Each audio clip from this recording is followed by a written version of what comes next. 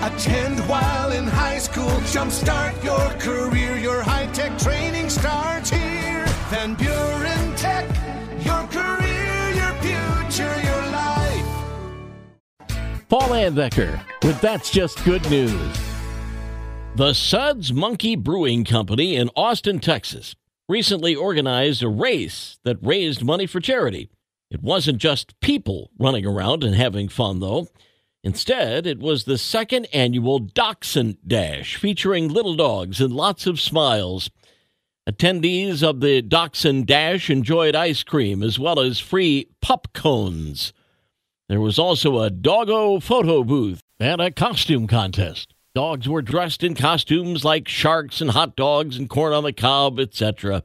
All the money raised went to the Central Texas Dachshund Rescue, and attendees were all welcome to adopt dogs during the event. And that's just good news. Have some good news to share? Email paul@wcsy.com. And find podcasts of That's Just Good News on our social media, great podcasting outlets, and at wcsy.com.